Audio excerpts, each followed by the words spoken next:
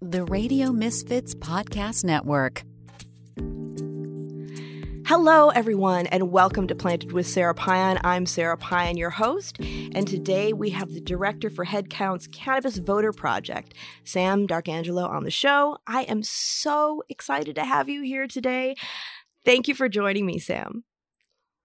Thanks so much for having me, Sarah. Really stoked to be here. Yeah. Well, I've been noticing what the Cannabis Voter Project has been doing, and it's really, really good work.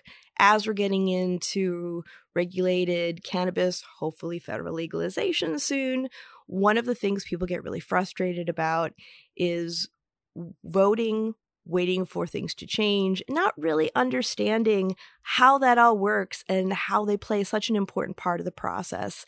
I always think maybe we should have like a Stoner Civics 101 to really get people back in the swing of things. I'm trying. Yeah, well, thank you for your work. I just think it's really, really awesome. But before we get into that, I always like to ask my guests, what was your first cannabis experience? Oh God. I guess I experimented a little bit as a teenager. Wouldn't recommend people do that, developing brains and whatnot. But yeah, God, can't even really remember the specifics, but yeah, sometime in high school. Yeah, me too. And people always ask me, does that mean you condone youth access to cannabis? But I always feel that unless it's something that's medically necessary, because it can do some great things around that therapeutically with your doctor helping you along the way, that's one thing. But young developing minds, we really have to be careful about access. And that's why when we're getting into the regulated market, it's actually a really good thing, because even if you're a senior citizen, if you don't have your ID, you cannot get into those dispensaries. Absolutely. I think it takes some of the allure away too. When you're young, you're in high school, there's some kind of like cool factor that comes from going around the law and whatnot. But I think, as cannabis becomes more normalized, that gets a little bit dispelled too. And, that's not necessarily a bad thing. That's probably not the reason people should be trying cannabis. Oh, I know. Well, that's it. I mean, when you're young, a lot of us are precocious. Me, I was. Oh, yeah. But that's what we're seeing. Like when we're looking at the regulated market, and a lot of people are really worried about youth access. But studies are showing that the more it's mainstream and your mom and your dad or the adults in your life are doing it who you don't think are cool, it's not as much of a thing that you get curious about experimenting with. And the access is much more limited too. Yeah, all the studies that have come out over the past few years, most of them at least have shown reductions in youth use in states where this has been legalized. So that whole kind of sky is falling argument that was made before we started to see legalization roll out, one of the most common, prohibitionist arguments was, oh, think of the children. And, if anything, there's less use after legalization. I think it's important to point that out. That's it. And conversation is normalization. It's like last year I had Michael Steele on the podcast and we were talking and I said, we don't see child safe packaging on, your dad's bourbon. Let's have some real conversations, because as we've seen, some of us who are more precocious, I never landed in the ER, but I like to experiment with alcohol when I was younger too. And I remember kids doing too much and ending up in the hospital getting their stomach pumped. And we aren't dealing with stuff like that with cannabis. So we really need to have some more critical thought and not be so frightened. And like I said, conversation is normalization. The more we talk about things, the more, it becomes normalized and the less mystical it is. One of the questions when we had the late David Crosby on the show, somebody asked, David, what would you say for teens using cannabis? And his answer was, tell them the truth. And I think that's pretty good in most things. Yeah. And then, get them to understand that their minds are precious and you really want to wait till you're an adult and we don't fully develop our brain. Well, hell, brain plasticity lasts throughout our lives, but those critical years, especially when a lot of things can pop up for us as far as being neurodivergent, we really want to protect our brains. Yeah, absolutely. As long as you don't go too far in the other direction of demonizing the whole thing either, it's exactly. Yeah, it's an important issue to think about, but I'm glad that we're thinking about it in a level-headed way and not just in a purely prohibitionist mindset. That's it. And even going into that prohibitionist mindset, when I teach my classes on cannabis education, we all have endocannabinoid systems. We all create our own endogenous cannabinoids. But that doesn't necessarily mean that we are able to consume phytocannabinoids. Most of us do really well with it, but we're walking chemistry experiments. And I always say, if it's not right for you, that's okay. We have to have those conversations about if something doesn't work well for your body, it doesn't mean that it's off the menu for everybody else. Let's have those conversations. I like gluten. It doesn't mean that everybody can have it, you know. Oh, no, that's a good point. I'm a fan of gluten myself as well. There you go. So getting into what you do, how did you decide to get into working with Headcount, the Cannabis Voter Project, and why do you think that this is an important thing to be talking about? Yeah, I mean, really goes back. I got involved with Students for Sensible Drug Policy when I was in college, SSDP. Great org. Yeah, I had a really interesting introduction to SSDP. I grew up in and around New Orleans, Louisiana. Right on. The sort of specter of Hurricane Katrina really loomed large in my high school experience. And, that experience really kind of led to a sort of political awakening at a fairly young age, kind of started really examining systems, why were we doing certain things, and other things that led to this kind of great tragedy, but was also sort of pervasive in a lot of different ways across this country. And the drug war was really one of them. You grow up and there's this sort of, you talk about the prohibitionist mindset, it's just sort of taken for granted. Drugs are illegal, drugs are bad, not just cannabis, but this drug war mentality is sort of taken for granted, especially, when you're younger and you haven't really thought about too many things. And I was a senior in high school. I was attending a creative arts high school in New Orleans, the New Orleans Center for Creative Arts, shout out, fantastic high school. And I was a film student there. Program was called Media Arts, but I studied film. And I decided I wanted to make a documentary about cannabis prohibition. And my teachers were totally cool with that. Hell yeah, go make a documentary about cannabis prohibition. And the Drug Policy Alliance 2007 International Conference just happened to be in New Orleans like that week. So I sent them an email, said, hey, I'm a high school student working on a documentary about cannabis. This sounds like there's some people I'd want to interview, at this event. Can I come out there? They said, yeah, gave me and my friend 2 free passes. We went out there. And it honestly, it changed my life. I was introduced to drug policy reform as a movement, not just like this thing I would read about every once in a while kind of study. It was like, no, there's a whole movement here. There are people who are dedicating themselves to changing the paradigm about drugs, about, thinking of this as a public health issue and not a criminal justice issue. And I saw SSDP and I thought, well, this is just about the coolest thing I've ever seen. I'm going to be in college next year and I'm going to call these guys up and start one. And that's what I did. I went to LSU, started an SSDP chapter there, transferred to the New School in New York, started an SSDP chapter there. And it was actually through one of the guys who worked at SSDP, John Perry, great dude. He was very much involved in Headcount. And he said, hey, you're going to school in New York now. Like you should get involved with this group Headcount as well. They're really cool. Going to all the shows for bands that you like, doing, sort of on the ground activism, registering voters at concerts. And yeah, that does sound great. And so interned with them my senior year of college, and that just started my trajectory with them. Didn't end up working with them until a few years ago when I got brought on board for Cannabis Voter Project. Yeah, I mean, SSDP really introduced me to the drug policy reform movement. Got me really involved in that. Cannabis wasn't the only thing. It was, the drug war in general is what we were kind of taking a look at there. Yeah. Still a great group, SSDP, doing a lot of fantastic work. But I was a music journalist for a number of years and then ended up taking a position in comms at Marijuana Policy Project. And that didn't last very long, but when I left MPP, Andy Bernstein from Headcount, hit me up and said, hey, I've been ideating this cannabis approach to voter registration. Why don't we bring you on to do that? And so it's only really grown from there. It was a small campaign I was doing part-time while I was in grad school for the first couple of years. But then after that, I finished up my public policy degree at UT, Texas, and just came on full time to really make this a full-fledged campaign at Headcount. It's been going great. That's awesome. Do you think that bringing cannabis into the mix with voting Do you think that that captures the imaginations and minds of more people, getting them civically engaged?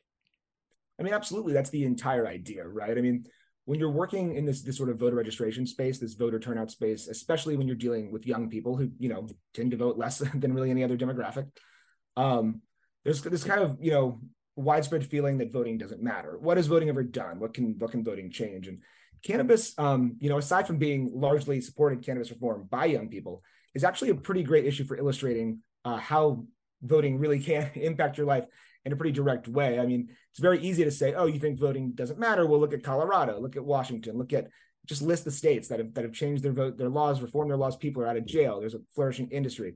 You're not, buying your cannabis on the black market anymore, walking into a dispensary, buying a regulated product. So many, myriad benefits associated with legalization. And it really makes that argument in a very direct way.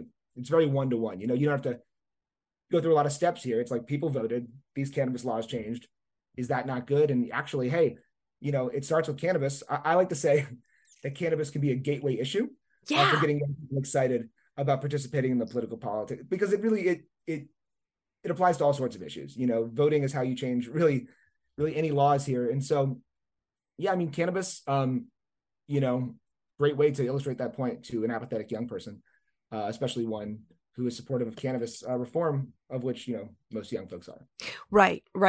And I mean, it's not just our youth that are apathetic about voting and that nothing works. I mean, I remember here in California when, we first had the regulated market and prices went up. Everything was not as accessible as it was before. And we had a lot of people who were really upset about the packaging, upset about the availability, upset about the overtaxation. And this was when I still worked in a dispensary. And they'd be like, the companies and you and your store. And then you have to stop them and say, wait a minute. We didn't bake the cake. There's a lot that goes into this. And if you don't like the way things are going with pricing, with availability, with standards, you have a voice. And people forget that. They forget that not only can they vote, but they can write or contact these policymakers that depend on their votes to keep their jobs and have that conversation. They have more power than they know. Yeah, absolutely. And I think, that's why you'll see with Cannabis Voter Project, we really lean into voting, obviously, as the primary action we want folks to take. But the secondary action is always just that. It's making your voice heard in some way, reaching out to your lawmakers, either by emailing them, calling them.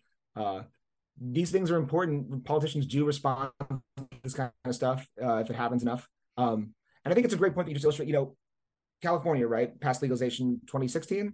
And there's still obviously a lot of unresolved issues there.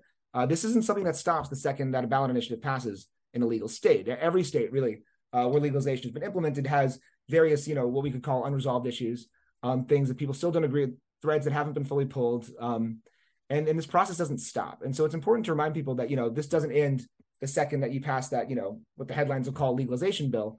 There's all sorts of things that need to be sorted out. You mentioned taxes and regulations. There's things, consumption access, will be lounges, delivery, opt-outs in different counties, things like that. How is the expungement process going to work? Is it going to be automatic? Do you have to apply? What are the sort of criteria that need to be met? These things have very real differences. What sort of social equity licensing structure is there going to be? All of this stuff, some of this will be sorted out in the initial bills, but most of it is still on the table and unresolved in most states after legalization happens. And so that's something we really like to drive home to people. You could live in a legal state. Doesn't mean that there aren't cannabis issues that you should be getting loud about.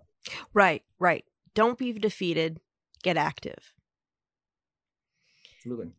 And, when we're talking about, letting our voices be heard, getting civically engaged, I think a lot of people, when they first think about cannabis, because of the stereotypes, they always think it's a liberal issue.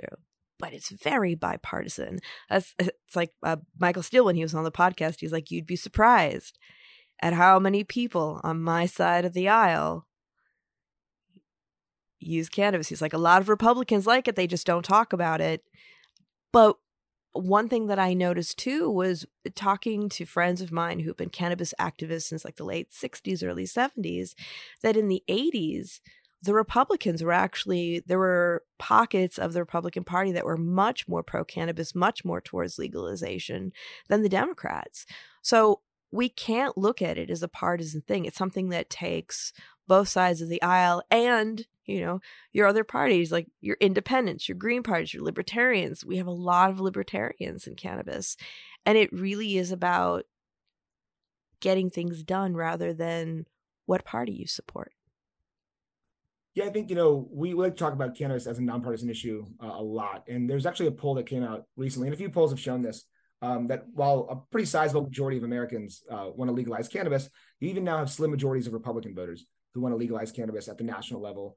And I believe there was one from Data for Progress that actually showed a very, very narrow majority of Republicans actually supporting certain social equity provisions like community reinvestment funds for tax dollars to go to cannabis tax dollars to go to communities that have been, disproportionately impacted by cannabis prohibition. So that was really interesting. It's definitely, you see it's like, it'll be like 75% of Democrats, 51% of Republicans, 60 something percent of independents. So there's definitely nonpartisan support when you're talking about the voters themselves. When you actually get into, the politicians, especially if you're looking at Congress, it is pretty overwhelmingly on the side of Democrats in terms of where the actual support for robust cannabis reforms is coming from. But there are a lot of pretty vocal voices on the Republican side as well that are making the case for legalization. And, when you really get into it, sometimes the debates become the how, not the if. Not, do we legalize, but what kind of shape does legalization actually take? And I think you start to see partisan lines even more there when you're getting into the how question. But it's definitely an issue that resonates with voters much more than resonates with politicians. And that sort of discrepancy is really interesting to us, right? When you've got polls that show 65, 70% of Americans supporting legalization, and then you're going to look at the House of Representatives or the Senate and seeing either narrow majorities or under less than majorities in the case of the Senate supporting legalization, really kind of creates this disconnect between what politicians are saying and what voters want. And that's why it's so important for people to make their voices heard, because you mentioned the stereotype of cannabis. A lot of politicians might have this idea that cannabis legalization is broadly supported, but there is still that stigma that views it as a sort of unserious issue, right? Yeah. Like, okay, they might say that they support this, but this isn't something that's actually going to move the needle in any way. That's how it's perceived. And that's why it's really crucial for people in the cannabis community to let their elected officials know, not only that, they support legalization, but it's actually a very important issue to them. It's something that they're, making up, they're sort of deciding their voting habits around. And that's what gets politicians oftentimes to change their positions, is realizing that this is something voters are demanding. Exactly. So really that people do that they actually show up. If we're going to see polls saying that, 80% of, millennials or something support legalizing cannabis. Well, if millennials or Gen Z aren't turning up to vote, maybe this isn't the issue we want to, turn around on if I'm a politician. So it's really crucial to, just show up in every election, let people know that your generation is voting. So that they stake out their positions accordingly. Yes, absolutely. And I feel like sometimes policy can be poo-pooed almost. Some of the decisions that have been made when we have passed regulated markets in different states, some of the laws I feel like are made because they don't really understand their constituents, and they don't understand who's a cannabis user. They still have this outdated preconceived notion of who uses cannabis. And if you spent an afternoon in a dispensary waiting area, you see people of all walks of life. And that's when I tell people this is your chance to get a hold of these policymakers and say, I am a participating member of society. I pay taxes, I use cannabis, and I vote. That's why whenever I go into my meetings, I'm in a suit and heels. And I love the fact that people think that I don't use cannabis because I look so straight when I go into these meetings, because it's what gets people listening. And it's not that me and my colleague with the hemp necklace aren't just as intelligent and passionate and active. It's the perception. And that sucks. But that's what we've got. And so we need to let these people know that people of all walks of life are using it. They're benefiting from it. And not only that, but it's not a cash cow panacea that's going to solve everything. Although it can, if we want to look at it from the standpoint of your everyday person, it can create generational wealth. It can get young people interested in things like biochemistry and supply chain management. I mean, whoever thought supply chain management could sound sexy for somebody? These are like things that we need to be talking about. Oh, man. Well, supply chain management, that's what makes the world go around. So, right? As we've learned the past 3 years. We should be demystifying supply chain management. That's true. No. Yeah, I mean, and that's, that's something that's really important is a lot of times these ballot initiatives that'll be passed will, at a bird's eye view, they'll legalize cannabis. They might even have expungement provisions. They might even have a tax rate or something in there. But the regulations, the really nitty gritty, is often worked out by the legislators after the fact. And even when you see sort of overwhelming, passage of a cannabis legalization initiative, you still have this sort of idea among a lot of politicians that this is something that we kind of need to keep the screws tight on. Yeah. And so they're just sort of often throwing in regulations that sound strong or seem strong on the surface, but actually serve no real public interest. And I think that's a pretty common thing that you've seen across the board. But it's been interesting to watch this kind of happen state by state. We're no longer in these Wild West states, sort of Wild West stage anymore. The laboratories of democracy, as Brandeis sort of said, have been at work. And so we kind of have an idea of things that work and things that don't. Mm-hmm. And so I think you're actually starting to see, regulatory systems that are a little more thought out now with sort of the legislative passed cannabis legalization sort of stuff on the East Coast than was happening, on the West Coast in the early days, where it was kind of like, we're just kind of figuring this out. So a lot of what you described in California, I think there's a broad sort of understanding that California's regulatory system is not right. People might disagree on the specifics of that, but there's a general understanding from a lot of different sides that like, this isn't working, not for everybody or for anyone really. And so, it's important for people to really get into the weeds there, so to speak. And, administrative policy is very complex. And so a lot of what we try to do at the Cannabis Voter Project is sort of demystify these things. I used that word earlier, but the legislative process can seem really opaque to a lot of lay people. Absolutely. And so it's good, sometimes if you're a person who not particularly politically active, but you care about cannabis, you're watching a cannabis legalization bill move through Congress, move through your state legislature. This can sometimes be your sort of first experience with the legislative process, the committee process, how things sort of move through a bicameral legislature. And it can be a pretty educational experience. And we try to, use those sort of teachable moments at the Cannabis Voter Project, use these kinds of things that are happening with federal legislation to kind of walk people through just how it all works. Because again, that has implications well beyond cannabis, and it's a good thing for people to understand. Yeah. So let's talk about some of the programs that you're doing, because I know that you're at a lot of music events, which is awesome because people are relaxed, open, they're having a good time. They see your very important messaging. I would imagine that they're more open to having conversations than in a lot of different venues. But let's talk about that and some of the other things that you're doing outside of that too.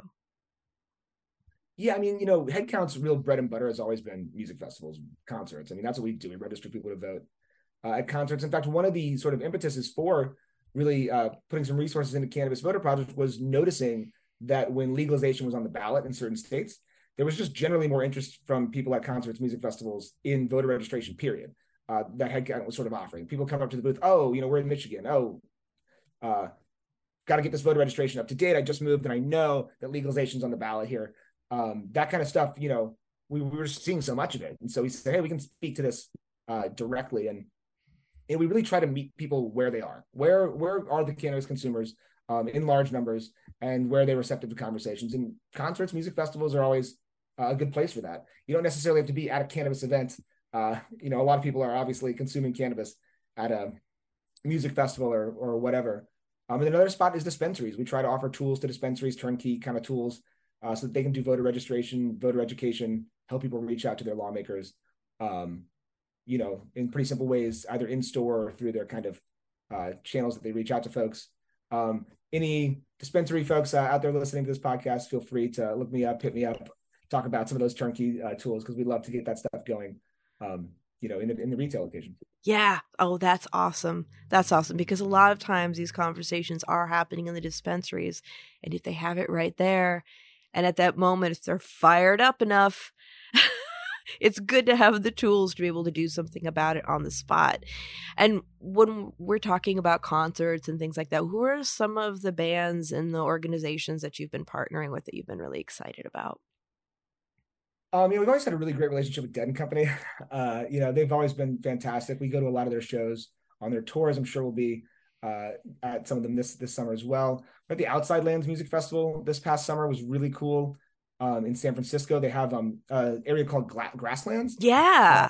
Are you familiar? Yeah, Grasslands. Maybe they're doing that kind of thing at more music festivals now, but I know it was the first of its kind. It's for those of you who don't know, it's a sort of on-site consumption lounge. They actually are able to legally sell cannabis at the festival, at the music festival, in a sort of designated area called Grasslands. And so it's essentially an on-site consumption lounge, on-site kind of dispensary. Really cool. And we were there, just doing our standard activation, but with a very receptive audience because we're in this, sort of cannabis land. So that was really cool as well. Willie Nelson's Outlaw Festival has been a great place as well. We had a number of folks in a video that we did this past summer. Pusha T was one of the top line ones, really great rapper. In one of our Cannabis in Common videos, sort of calling on his fans to go and visit our website, cannabisincommon.org, where you can go, which is kind of a separate campaign within Cannabis Voter Project. But telling people to go visit that website, make your voice heard about cannabis issues. That was really cool. Yeah. The Lettuce has always been a great touring partner for us as well. We were on the road for all of their shows a couple years ago. We love working with musical artists, love working with dispensaries. Who else are we kind of blanking out here? Oh, the National Cannabis Festival is always a great one in DC. We made out to that event. Caroline Phillips, which does a really great job putting that on. It's they do a policy summit as well. That's a lot of fun. I get to meet a lot of the people on the policy world in Congress. That's great as well. That's a great group of folks. Absolutely everywhere. Every music festival in the country, basically. Cannabis and music go hand in hand. And with Grasslands, I think that was a really interesting case study too, because that was one of the first big festivals that had that. And every year it happens from a policy standpoint, because I have been doing cannabis policy in San Francisco since I was co-chair of the legalization task force. And now we just sunsetted the oversight committee seats for this past year, and they're going to be getting new people on. But after Grasslands, we always sit down and talk about, what happened? What do we need to do now? What do we need to do to help promote safe public consumption?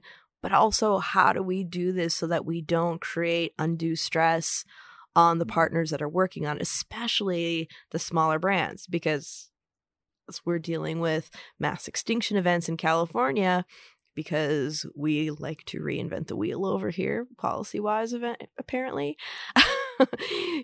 We need to be really, really doing a lot more to support these small businesses. And as much as they like to participate in these events, it can be really, really challenging for them financially. Yeah, that makes sense. On our end, Grasslands kind of is just another great way of illustrating that point I was talking about earlier. Talk to somebody in that Grasslands area, and they're, what has voting ever changed? Well, look around, man. You're in a music festival consumption site that can only exist in like 3 states that are allowing this kind of thing to happen right now. Like this is what voting has changed. And there's still problems with legalization. Okay, cool.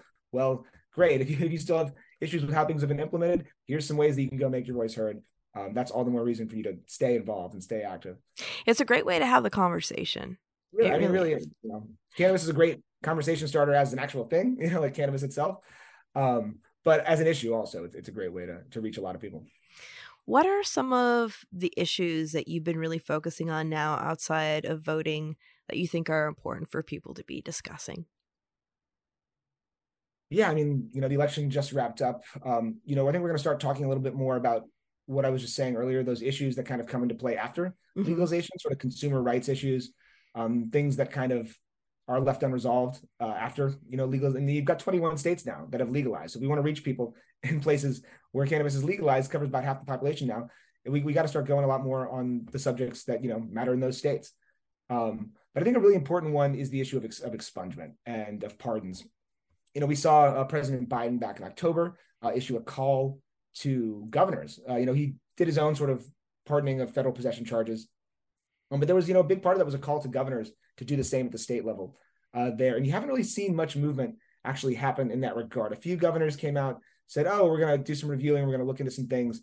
But there's a lot more that can be done in that way. And so we want to start educating folks about what their governors are doing at the state level regarding this pardon issue. Now that there's been a call from the president to do something about that, give them tools to make their voices heard about sort of clemency and, what kind of clemency powers do your governor even have? I mean, that's a big question. The president has pretty clear clemency powers. Governors have different clemency powers in every single state. Some can, let anybody out. Some can only for certain things. Some need the approval of a review board of some sort. And so again, it's all about demystifying the process. We want to break it down. Here's what your governor can do. Here's what they are doing. Here's how you can make your voice heard. So I think that's a really great issue for us to be going on in this kind of off election year, so to speak. Although not totally an off year, Oklahoma is going to be voting on legalization in March. Ohio, very possible that'll be on the ballot in November 2023. And then, you can still talk about legalization a lot. There's a number of states where legislative movement is going to be happening.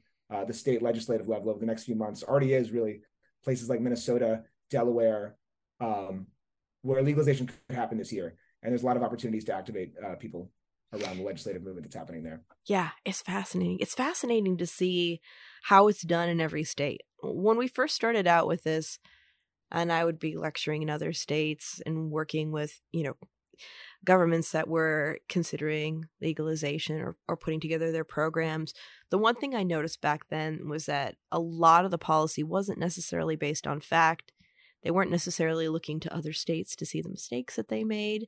And it was a lot of it was about state culture, which is extraordinarily strong, and stigma. Oh, yeah. That's something that I think, when you watch these sort of state legislative battles, it really is always interesting how the sort of peculiarities of each state sort of come to the fore. Yeah. And it's like, oh, what's going on here? It's like, oh, well, this guy is the rural, this and that, making the deal with, oh, okay. It's like, it can get a little crazy. I mean, here I'm in Texas, right? So I live in Austin, Texas, and Texas is really fascinating because Texas, I mean, in a kind of bad way, the Texas House has passed decriminalization bills on 2 occasions here in Texas, but they've not gone to the Senate to even have a vote.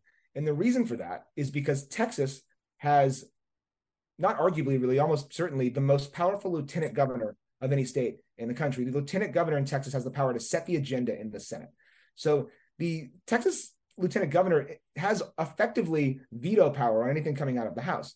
And we've, for the last few cycles, had a very anti-cannabis lieutenant governor here in Texas, Dan Patrick.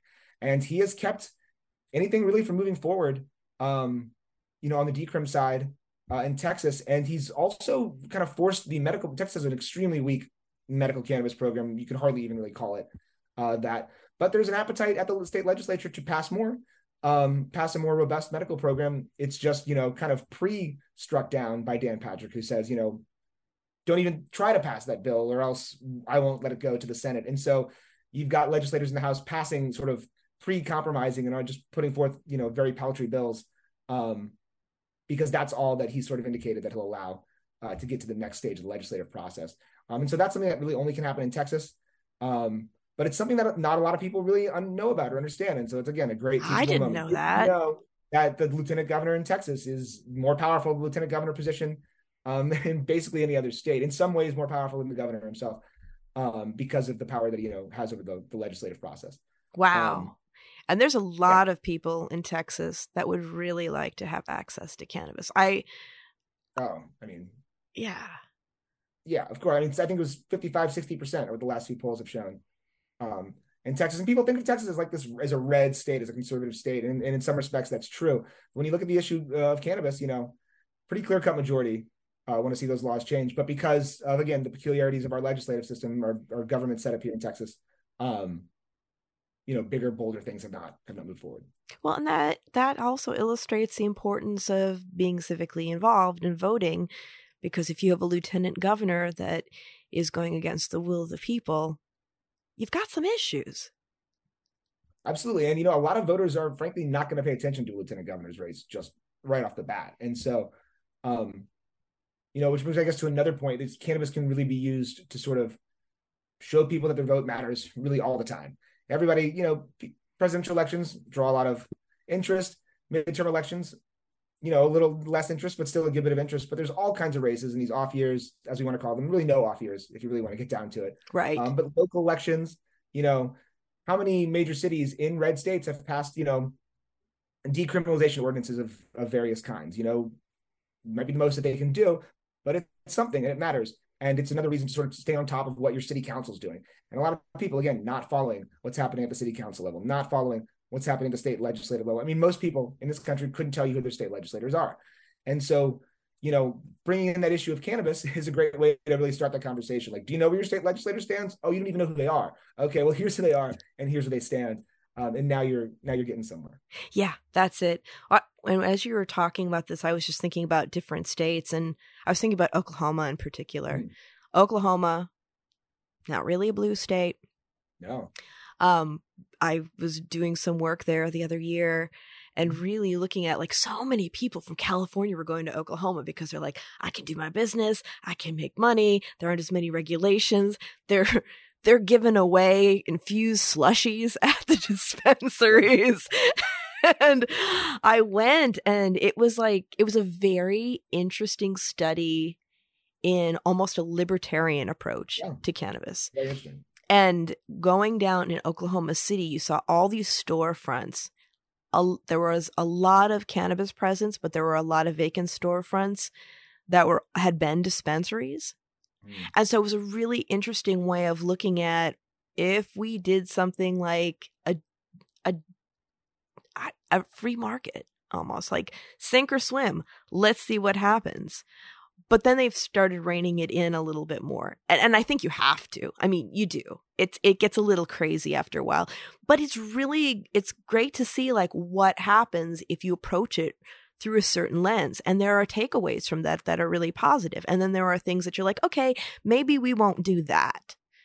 And I love that. I love being able to see what other states do. Although sometimes I'm like, did you not see over there what they did with that? That was a waste of time and money for you. Someone made that mistake already.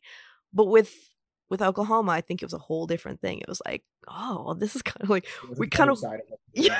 we wondered what would happen if they just let us do whatever we want to do. Well, look at Oklahoma. That was really fascinating. I don't know if it's still the case, but a fact I used to bring up at parties and things all the time was what state, has the most dispensaries of any state in the country? And the answer is Oklahoma, not per capita, raw number. Oklahoma has more dispensary storefronts than California does. Yeah. And, I know that that's often in flux, and I'm not sure that that's the case anymore, but I think it is that Oklahoma has the most dispensaries. And it's because of this sort of free market approach that you're describing.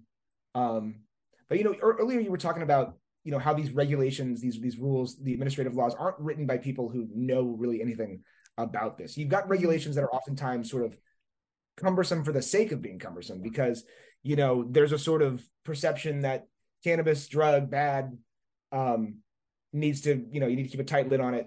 And you're just sort of sometimes passing in different states regulations to sort of feed into that perception that you're doing something about that more than to actually, fill any real need. And I do think you've seen, in some of the states that have legalized more recently and that are in the process, you are seeing some sort of earnest attempts to study what's happened in other states and see, where we can sort of figure out what went wrong and how we can do things better, but certainly not enough. And that is kind of a shame. You would hope that, you wouldn't be repeating this whole cumbersome regulations for the sake of cumbersome regulations thing every single state, that you'd see, what's working here, what's not working there. But I do think, some of the states that were the first to legalize almost kind of, it was great. They beat everyone else to the punch, but they also were kind of the first to experiment. And in a lot of ways kind of have a lot of catching up to do in other areas, though not necessarily legalization itself. It's like being a firstborn child. Right. Your parents are just kind of figuring out like, oh, why did my little brother get to do more things earlier? Like, well, we got it together by the time. Yeah. Yeah. It's true. I may have had a personal experience with that. Oh, as the eldest, I do. I was always like, it's not fair, and they're like, well, we were really nervous with you, so we like. Wrong and so. what we learned. Yeah, exactly. Yeah, I find it interesting. I find it interesting when we're looking at, gathering everybody to support it or not. It's like almost the sin taxes that are brought up, like the way that it's overtaxed, or even in California, I don't know if you know this, but some of the taxes actually go to nonprofits that are actively working against cannabis. Oh, I wasn't. I know in some states they go to the police in different ways. They do here too. Yeah. And I think, I do think you're going to start to see more of that kind of thing too as we move to sort of the redder states legalizing in the future. I think that's going to be kind of the bargain that's going to need to be struck in a lot of states, is very large portions of the tax revenue going to law enforcement for a lot of different reasons. One is almost like buying their, sort of acquiescence to the whole thing. Well, that's a big part of it, is getting the sheriffs to not show up at the legislative sessions and say that this is going to make the sky fall. Right. Yeah, that's, that is what it is. If we could have nonprofits though, that's yeah. There's a nonprofit that shows up at all my meetings that's vehemently against cannabis, and our industry is supporting them through our taxes. So it's a really interesting thing, because it would be, I often wonder, there are people who are actively against it, but then there are other people, and I'm like, all right, is it the money? Like, what? You see the change. If you can be against it, but let's have some conversations maybe about the things that matter, like controls to keep around public safety. There's enough that we can talk about and engage critical thought around public safety, rather than scaring people and creating misinformation that you're kind of getting rewarded for because you're collecting this funding through the taxation. These are things that really concern me, because we should be putting that money towards other things, like, real education. Because I'd hate to see, like, when I always tell people, I love it when somebody has a successful experience, but that chocolate-covered blueberry that helps you sleep might not be the same thing that works well for your friend. Let's talk about dosage. Let's talk about modes of use. Why it's important to have lots of different ways to use it, because everybody responds differently. Some people will do really well with sublinguals. Some people will like, doing a traditional inhaling of cannabis, whether it's through vaporization or smoking a joint or a bowl. Some people will, transdermals are where it's at for them, because that's what they're using it for. But really, like, having more conversations about all the different ways, how the body works, and how, even though some people and most mammals work really well with cannabis, but not all of us can ingest it. And that's all right. Like I was saying earlier, like, let's talk about the reality of it, because we have two sides. We have people who are total prohibitionists, and then we have some of my lovely colleagues that just, especially during COVID, I was like, no, cannabis does not cure COVID, people. Yeah. Or like, I got into my work in cannabis because I'm a cancer survivor, and getting introduced at events as Sarah cured her cancer with cannabis. Well, no, I didn't. I'm the child of a cancer researcher. Did it help me eat? Did it help me not have to use other pharmaceuticals that would have had bad side effects? Absolutely. May it somehow have helped my cancer experience in getting well again in other ways that I don't know about and science still needs to do research on? That is quite possible. But I went through chemo and I went through surgery, and that is why I'm alive today. Let's talk about that, because when we have those moments where people say that it's either all good or it's all bad, that blows up in our face, because nothing in life is like that. Nothing. Right. And it also adds, it allows that kind of unseriousness of the issue to be felt by certain people. If you've got, somebody comes into the the city council meeting saying, cannabis cures all ailments, it's like, okay, well, like, it might cure more than we're currently using it for, but right. Or it might help in various ways, not cure necessarily, but therapeutically used. Yeah, absolutely. But when somebody starts saying, you're going to solve all your issues with anything, that's kind of a red flag. Just rub some oil on it. It'll be all good. Yeah, you don't want that. That's it. Well, and I think like when we're looking at that too, we have to also look at like there's a lot of chicken or the egg stuff, because when we are looking at federal legalization, and I know when we were looking at, the MORE Act, a safe banking, and I know like Senator Booker was saying that he wasn't going to consider anything with banking until we looked at social equity. But it really goes hand in hand, because as we know traditionally, especially like people of color have not had really good experiences with banking, with funding. So they need it too. This is all about the success of these programs, being able to have all of these resources available for the people who have been the most impacted by prohibition, who should be the ones who are allowed to flourish and really level the playing field for them, because they put themselves and their families at risk to create abundance. Well, I think that's kind of what he's saying in a lot of ways. When you look at something like safe banking, I think the perception amongst a lot of folks in the Democratic Party was nothing wrong with safe banking. Right. But if you have a chance to finally get something passed, it's not going to be federal legalization. We're not there yet in the Senate. But if you're going to get something passed, like what are the sort of restorative justice sort of provisions we can add to this? What are the sort of direct social equity provisions that we can add to this? Because if for no other reason, politically, it doesn't look great to, pass a bill to have it seem like, oh, the banks got their bag in this whole cannabis reform thing. But, what happened to people who really suffered under prohibition for many decades? What have they gotten? And yeah, you can definitely make an argument that safe banking helps in some respects.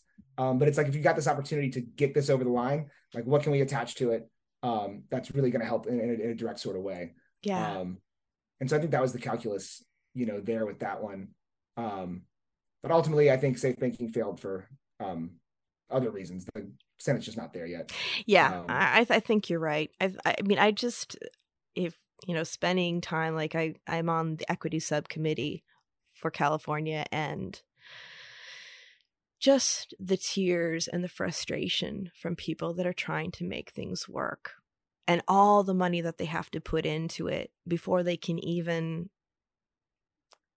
break even, is really, really, it's frustrating to watch. And it hurts my heart to see how many people are suffering through this, and also because of the issues with banking, they've had to rely on lots of different ways to get investors, which is a lot of footwork and really frustrating. People, getting investors from family, friends, or companies that are predatory, that take away, percentages of ownerships. And these are things that's why I feel like it goes hand in hand in many ways. It's like, yes, a lot of people will benefit from banking opening up, but if we can do this together with the social equity programs so that it makes the most impact for these people who are greatly impacted by their ability to do the work. And I mean, when we're looking at just the social justice aspect, it is such a slap in the face that for 10 years, I was selling cannabis, working for a dispensary, and people are still in jail for what I get a taxable income for every day. I mean, I think that's the greatest injustice, frankly, in all of this. There are states where cannabis is legal, and there's still people who are either in jail or are having, their criminal records, continue to have cannabis on their criminal records, keeps them from getting jobs, housing, education, all sorts of things. And that's a kind of discrepancy that I think, really on the voter side of things really motivates people. Like when I talk to folks, safe banking is a really interesting issue, but I do, often tell people when I'm talking to people at the booth, when I'm talking to people at events, safe banking is not a thing that ever comes up amongst your sort of lay people, right? Like you're kind of your average member of the cannabis community. I say, rightly or wrongly, it's considered by a lot of people to be a cannabis industry issue more than a cannabis community issue. Yeah. But expungement, pardons, the fact that there are people still encumbered with criminal records. I mean, that's the thing. Other than legalization itself, that's what people want to talk about. How do we get people out of jail? How do we get people's records cleaned? That's the thing that people want to talk about. And so I think that's really key. One of the interesting things that I saw, and it's kind of a bit of a tangent here. I love tangents. Yeah, I mean, this is something that I want to bring up because I thought it was really fascinating. If you looked at the initiatives that were on the ballot in 2022, you had Maryland, Missouri that passed, and then you had Arkansas, North Dakota, and South Dakota that did not pass. Now, of those five, Maryland and Missouri were the only two that included any kind of provisions for expungement. And those were the two that passed. And if you look at some of the things that were said about the initiatives in places like Arkansas, I think worked against the legalization initiative in that state to not have restorative justice provisions included in the actual initiative itself. If you go back to 2012, when you see what's happening in Colorado and Washington, they don't really include any kind of expungement provisions. But that's because this is uncharted territory, right? We just want to get this over the finish line. Expungement, we don't know what kind of a cell expungement is yet. So we don't want to, we know where people stand on legalization. But if you throw expungement in there, maybe it's a tougher sell. Maybe that'll be the thing that gets this not over the finish line. But I think you can't say that anymore. I think if you look at things today, there aren't that many people. I can't imagine the voter out there who wants to see cannabis legalized, but doesn't want to see people have their rights restored, people put out of jail, people have their records expunged who did something that's now legal. That voter probably exists somewhere. Maybe there's a half dozen of them across the country, but they're not very common. But what there is a voter who says, I'm supportive of cannabis legalization, but I'm looking at this cannabis legalization initiative, and the way it's written, it looks like it's going to allow me to purchase weed. It's going to allow people who already are connected to get wealthy selling weed, but it's not going to do anything for the people or do much for the folks who were harmed by prohibition for decades. And because of that, I'm actually going to withhold my vote. And I think that there's more of those voters than there are the voters who are scared away by something like expungement provisions. And, I guess maybe it's a little roundabout way of getting there here. I don't know if I've gotten off track here, but I think you're right on track. Keep going. My point is that it's to the benefit of any legalization campaign to go very hard in the paint for restorative justice, because it's something that your average member of the cannabis community really, really cares about. And it honestly is a little suspect if that kind of stuff is not included in your initiative or in your push for legalization. So, I just want to point that out. People pushing those legalization initiatives, there were 5 last year, 2 of them passed, and those 2, it's complicated. There's a lot of reasons, but the 2 that passed had strong or relatively strong restorative justice provisions, expungement provisions, and the 3 that did not pass did not have any such provisions. So something to think about. Yeah. And I think too, with normalization and as we're seeing more regulated markets, some of the nonprofits that before may have thought it was an important thing but didn't want to get involved because of the legal status are starting to get more involved. And prior to being in cannabis, I worked in civil rights, and I worked for one of the oldest civil rights organizations, actually the oldest on the West Coast, Lawyers Committee for Civil Rights of the San Francisco Bay Area. And they have a program called Legal Services for Entrepreneurs. And when I was working there, we wouldn't have touched cannabis with a 10-foot pole. But I reached out to them because I love my old colleagues. They're wonderful. They do great work. And I was asking them, the Legal Services for Entrepreneurs program, where they get a lot of attorneys from big firms offering pro bono help for people to start their businesses. Though this isn't an expungement thing, it is a civil rights issue. And they were saying that they were having more pro bono attorneys starting to approach them, asking them if they had equity applicants that could use their help. And I think that that's a beautiful thing, because we can also look at that around expungement and creating more programs. Like Golden Gate University in San Francisco has had a lot of expungement program work that they've been doing, and really getting these people who believe in this and have the tools to do it. And they don't have any skin in the game. They're just about getting people up and moving and, just empowered and able to get on with their lives. Because before, when we were putting a lot of the foundation, we had people who were offering to help, and some of them had the best of intentions, but a lot of it had to do with cost. And now we have more help. We have more people that want a seat at the table to be able to help without complicating things, and we need to start utilizing them more. Yeah, that's great. Just from the from the voting angle, there's a whole lot of voters who I wouldn't even call cannabis voters. These aren't people who care about cannabis particularly as an issue at all, but they certainly care about civil rights. Yeah. And expungement as it relates to cannabis is something that's more important to them than really any other aspect of the issue. And it's just something that I think should really never be ignored by anybody in this space. Getting people out of jail, getting people's records cleared, that is what motivates people to vote. It's what gets people excited. If you're a politician, you shouldn't just be talking about legalization. You need to be talking about legalization and restorative justice all the time, because that's what motivates your average cannabis voter, or even your sort of civil rights voter, whatever you want to call them. safe banking, a lot of these sort of things, I mean, they're obviously very important, but they're not the things that really. But when I saw what happened with safe banking, there were so many people, oh, can you believe that they're dropping the ball around safe banking? And it was like, it doesn't really surprise me that much. I mean, I would love to see safe banking pass, but they're not making it a priority because, outside of like people involved directly in the cannabis industry, it's really not a priority for many people. It just isn't, for many voters. They might see a headline that says, cannabis banking thing sorted out by Congress. Oh, that sounds nice. But it's not the thing that's going to get them to call their representative. It's not the thing that's going to get them to consider who they're going to vote for in this or that primary or whatever. And so, I mean, but restorative justice is, expungement is, legalization, broadly speaking, is. So we'll see how things go. The Senate, this new Senate is arguably less cannabis friendly than the last one. So we'll see how not the Senate, excuse me, the House. The House. Is certainly less cannabis friendly. We saw the MORE Act pass twice, both in 2020. Excuse me, was it 2020 and then again in 2022? So the MORE Act passed. I don't know if the MORE Act could pass in the current Congress. Maybe some kind of legalization bill that included less social equity, included less restorative justice, that might be able to get through a kind of Republican-held Congress, because that is a bit of a dividing line when you look even among the Republicans who tend to support legalization. There's less enthusiasm for the sort of social equity side of things, and so that's kind of a dividing line there.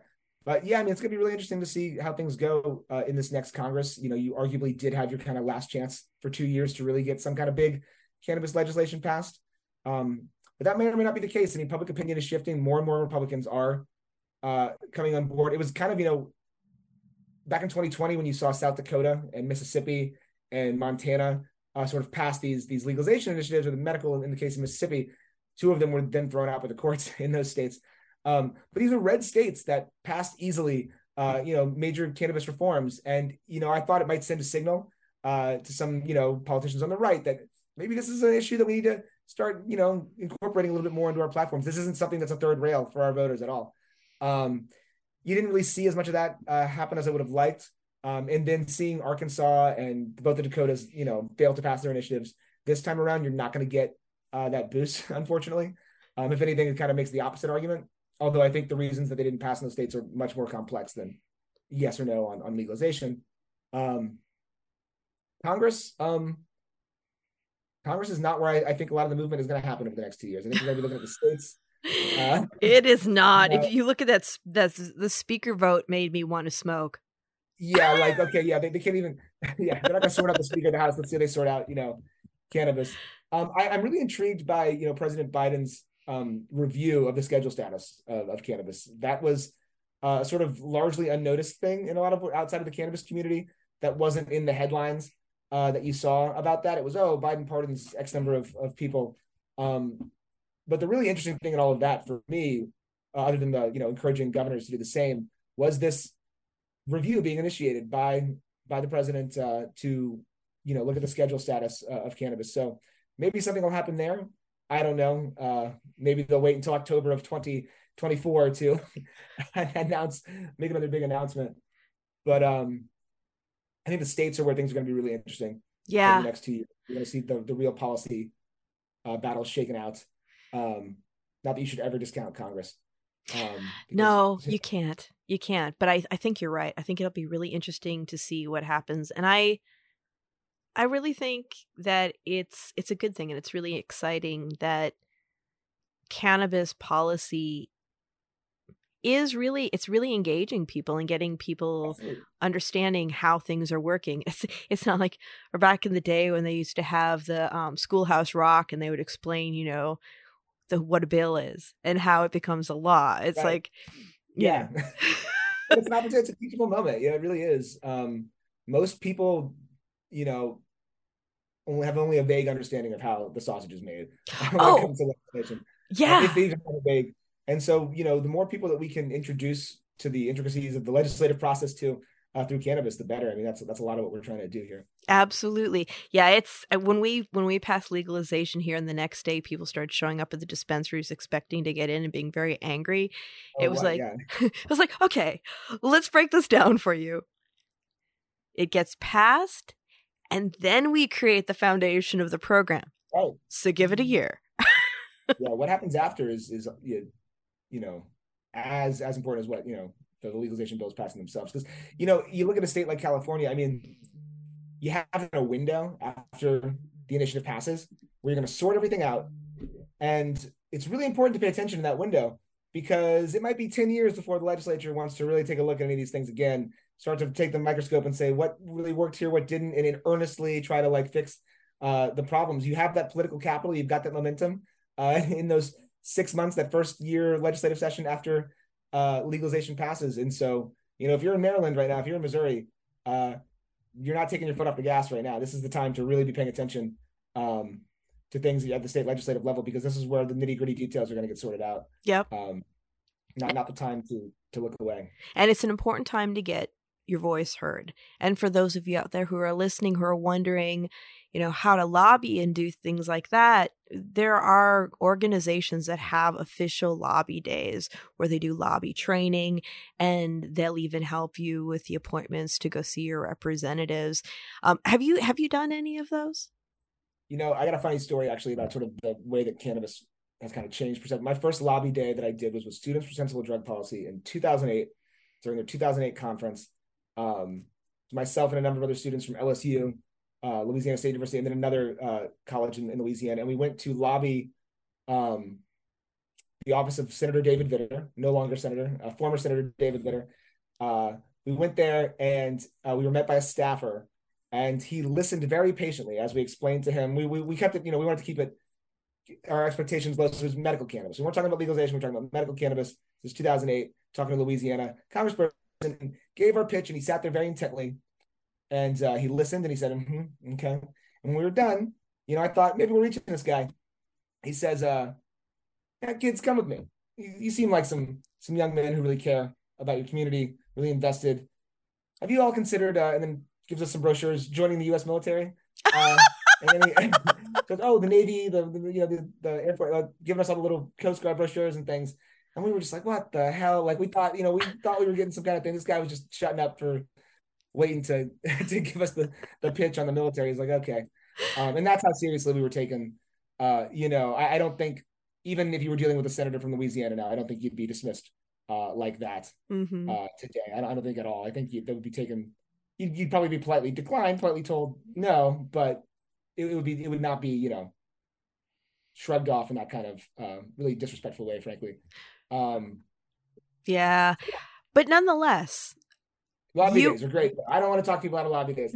We're trying to give lobby days a bad rap. 2008 Louisiana, lots of great organizations. I did it in New York for my New York congressperson in 2012. Totally different experience. And yeah, lots of organizations do those. SSDP, I believe, is still doing them for the students. Americans for Safe Access does it too. Yeah, NCIA, I know, has their lobby day. Yep. As well. Normal, I'm sure, does some things. There's a lot of different organizations involved in that, but not everybody can get up to DC. But state governments, much more accessible. City council meetings, oh man, the most vocal people in every community are sitting there in a city. You can have so much power in a city council meeting just by being a half dozen people who show up and make noise about the exact same issue every single time. You can really disproportionate amount of influence. I mean, local elections are where really, not that all elections don't matter, but local elections are where your vote really matters the most.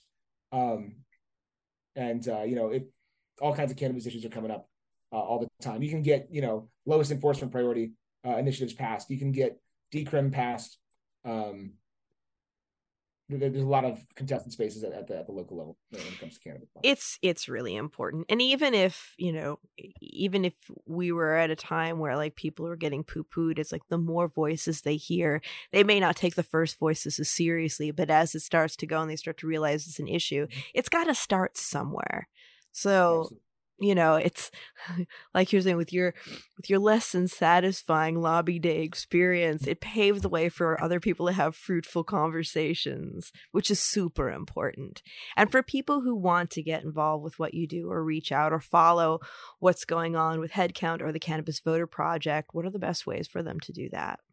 Yeah, so we have our website, cannabisvoter.info. And I should have plugged this earlier because I always It's important to I was going to ask you, don't worry.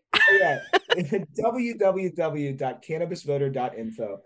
We track where every single member of Congress stands on 7 different cannabis issues. So you can find out if they support banking. You can find out if they support medical cannabis. You can find out if they support, social equity provisions, expungement, federal legalization. We track 7 different issues based on their voting records, their public statements, their campaign materials, things like that. And you can also go very easily make your voice heard. Use our little tools there to automatically reach out to your state and federal legislators, your governors, and you can register to vote. You can look up your voter registration status.